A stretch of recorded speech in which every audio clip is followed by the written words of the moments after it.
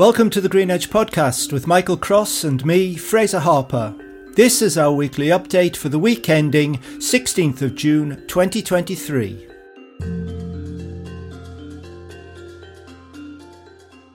The principles and ideas underlying just transitions can be seen throughout history, more recent history at least. Labour movements and worker rights in the late 19th century and early 20th centuries, the civil rights movement in the US during the 50s and 60s, transitions from colonial rule to self-governance in Africa and Asia, and most recently, all the letters, numbers and mathematical symbols under the 2S LGBTQIA+ rainbow. But the actual term just transition has gained prominence and its own two-letter acronym over the last few years in the context of addressing climate change and sustainability. Initially championed by the unions, particularly in industries such as coal mining and manufacturing, where workers were experiencing job losses and economic dislocation due to shifts in technology, market dynamics and environmental regulations, JT gained further visibility in the early 1990s and was included in the preamble to the Kyoto Protocol in 1997, which recognized the importance of minimizing adverse social, economic and environmental impacts on other parties, especially developing countries, and in particular, those identified by the Intergovernmental Panel on Climate Change as being particularly vulnerable. Since then, JT has evolved and expanded to encompass broader considerations of social equity, environmental justice, and sustainable development, and has been embraced by governments, international organizations, and civil society as a framework for ensuring that the transition to a low-carbon economy is equitable and leaves no one behind. As usual, sharing my small corner of what some might consider to be the unfashionable western spiral of the cyber galaxy is Dr. Michael Cross. And Michael, the just transition is way too big a topic to cover in the single post we wrote this week. It is, and I think other people struggle to contain it even in their own documents. If you go into the OECD set of documents on this or the ILO, they all have their own take. But fundamentally, it is about justice in terms of entry and therefore open to all.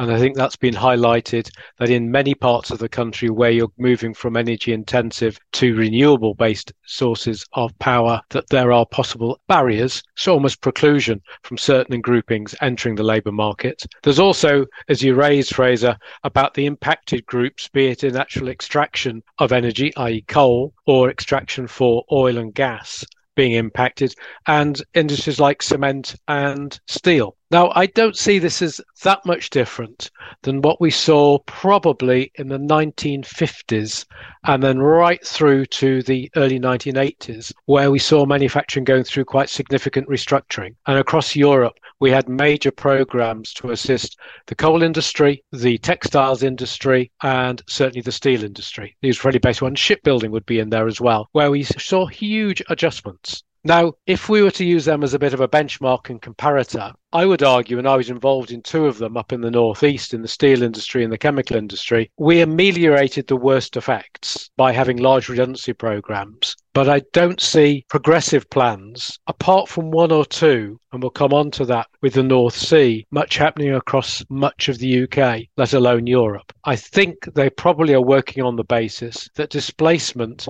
will also create opportunities as new entries come in for new businesses or new energy sources, and those people will be sucked into employment because generally there's a fairly high degree of skill transferability. If those jobs are attractive to people wanting to make the transfer because of their employment conditions or the level of pay, is another matter. And certainly I think people in the North Sea have pointed to quite significant differences between the terms and conditions of being on a rig to actually helping with offshore wind. Now, in England, just transition is obviously implicit in the Levelling Up agenda, but there has been some criticism directed at Michael Gove and his Levelling Uppers. For example, when the Levelling Up white paper was published last year, the think tank Policy Connect wrote that while brief parts of the paper were dedicated to the net zero transition, and I quote, "When it comes to the details of how exactly the government aims to level up the UK to challenge and change unfairness, analysis of the green transition is missing." In the meantime, though, Scotland seems to be flying the JT flag. There's been a Just Transition Commission in Scotland for a few years now, and we can read from the Commission's last published minutes from its meeting in January that it made a strategic review of the country's draft energy strategy and Just Transition plan, which was published the same month. Now, that plan sets out a key ambition to maintain or increase employment in Scotland's energy production sector against a decline in North Sea production. But I guess you've got to ask whether there's going to be a decline at all in the North Sea, given the events around Energy Security Day back at the end of March, or whether it might just be a case of more and more people piling into the energy sector. Well, I think if you take North Sea for oil and gas, yes, there will be a decline because all oil fields and gas fields do decline at some point. It's more about the rate and will they be allowed to expand with new licensing? And there's obviously some clear tensions there.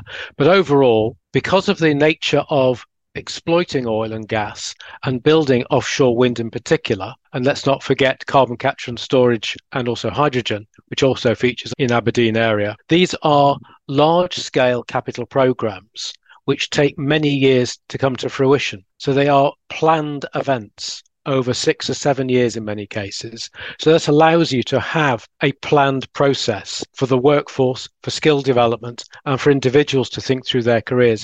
These are not sudden dramatic changes. And I think that makes it easier and less challenging to actually have a more just transition. I think where you get a bigger jolt is where whole-scale industries might actually significantly just decline and close to disappearing. And I think people are pointing to where some parts of automobile manufacturing, there is a real threat where hundreds of thousands of jobs could be hit across the UK unless some major changes happen. So that could be more critical than the energy sector then? I think so, yes. Okay. Now, in this week's post, we also take a look at the recent bilateral agreement between Germany and India for the immigration of skilled solar PV technicians trained under India's solar training program, which is called Surya Mitra. Now, just this week, the German Solar Industry Federation, BSW, has said that solar power last year already meets something like 1/8 of the country's power needs, and that there could be something like 10 gigawatts of new solar added this year, up from 7.4 gigawatts in 2022. And the country has just seen its 3 millionth solar power system go online. Michael, that's a lot of solar and presumably a lot of Indian technicians heading to Germany in the not too distant future. Potentially so. When you look at the numbers for Germany, it's quite intriguing. The German solar industry, and I'm including manufacturing and installation there, employs the best part of 90,000 people. Their own industry figures suggest they'll be past 200,000 in the next 3 or 4 years because of the rate of growth. And obviously some of that is driven by export. So you can well see why they need to actually expand. Now, to put that in context against the UK, depending where you take your figures from, the UK solar industry employs somewhere between 5,500 and potentially a little beyond 20,000+. So it's relatively small, more the size of the Italian solar industry. Now, we lack significant manufacturing activity. The American industry is very large, and they certainly see solar manufacturing being a huge part of that. The other point I'd make is that this is not recent rapid growth for the Germans. Their solar manufacturing goes back nearly 50 years. And so they've had a base starting back in the mid-70s, and that grew strongly in the 90s to what we see today. So they've got some real expertise around material science and the construction and making of the modules and elements that make up solar panels. So they've got a complete package going on there. A bit like they have for the offshore wind, as do the Danes or the Spaniards. And a reminder that you can find this week's post, just a few transitional thoughts, on greenedge.substack.com. And you can also find this podcast on all the major streaming platforms, including Apple, Google, and Amazon. Now, Michael, we've got some news this week from our friends at IEMA. Yes, an interesting development between IEMA and Pearson with the creation of an extended project qualification, which is something that post-16 students can do largely at school alongside their A-levels or T-levels. And it is something which gives them practical experience of something that shows they can work in teams and do something significant relevant to what's happening on the general sustainability world. And I think that's a positive move. It helps promote the whole nature of sustainability at schools as well. And also an interesting survey from Nesta. Yes, Nesta teamed up with their colleagues at the Behavioural Insights team, and they surveyed 4,000 people just leaving education, be it at A-level, T-level or university, and also 4,000 people in work, and asking their views as regards green jobs, green careers, green skills.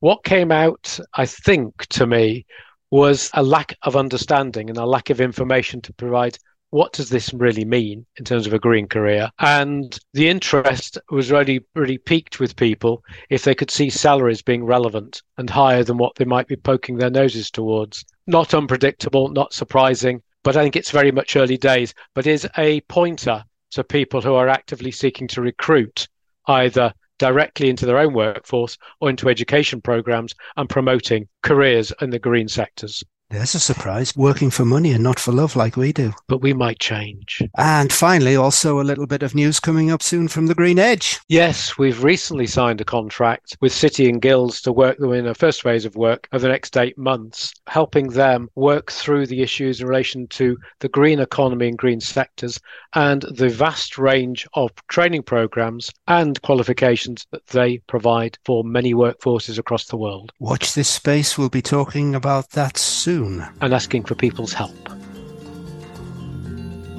Thank you for listening to this Green Edge podcast.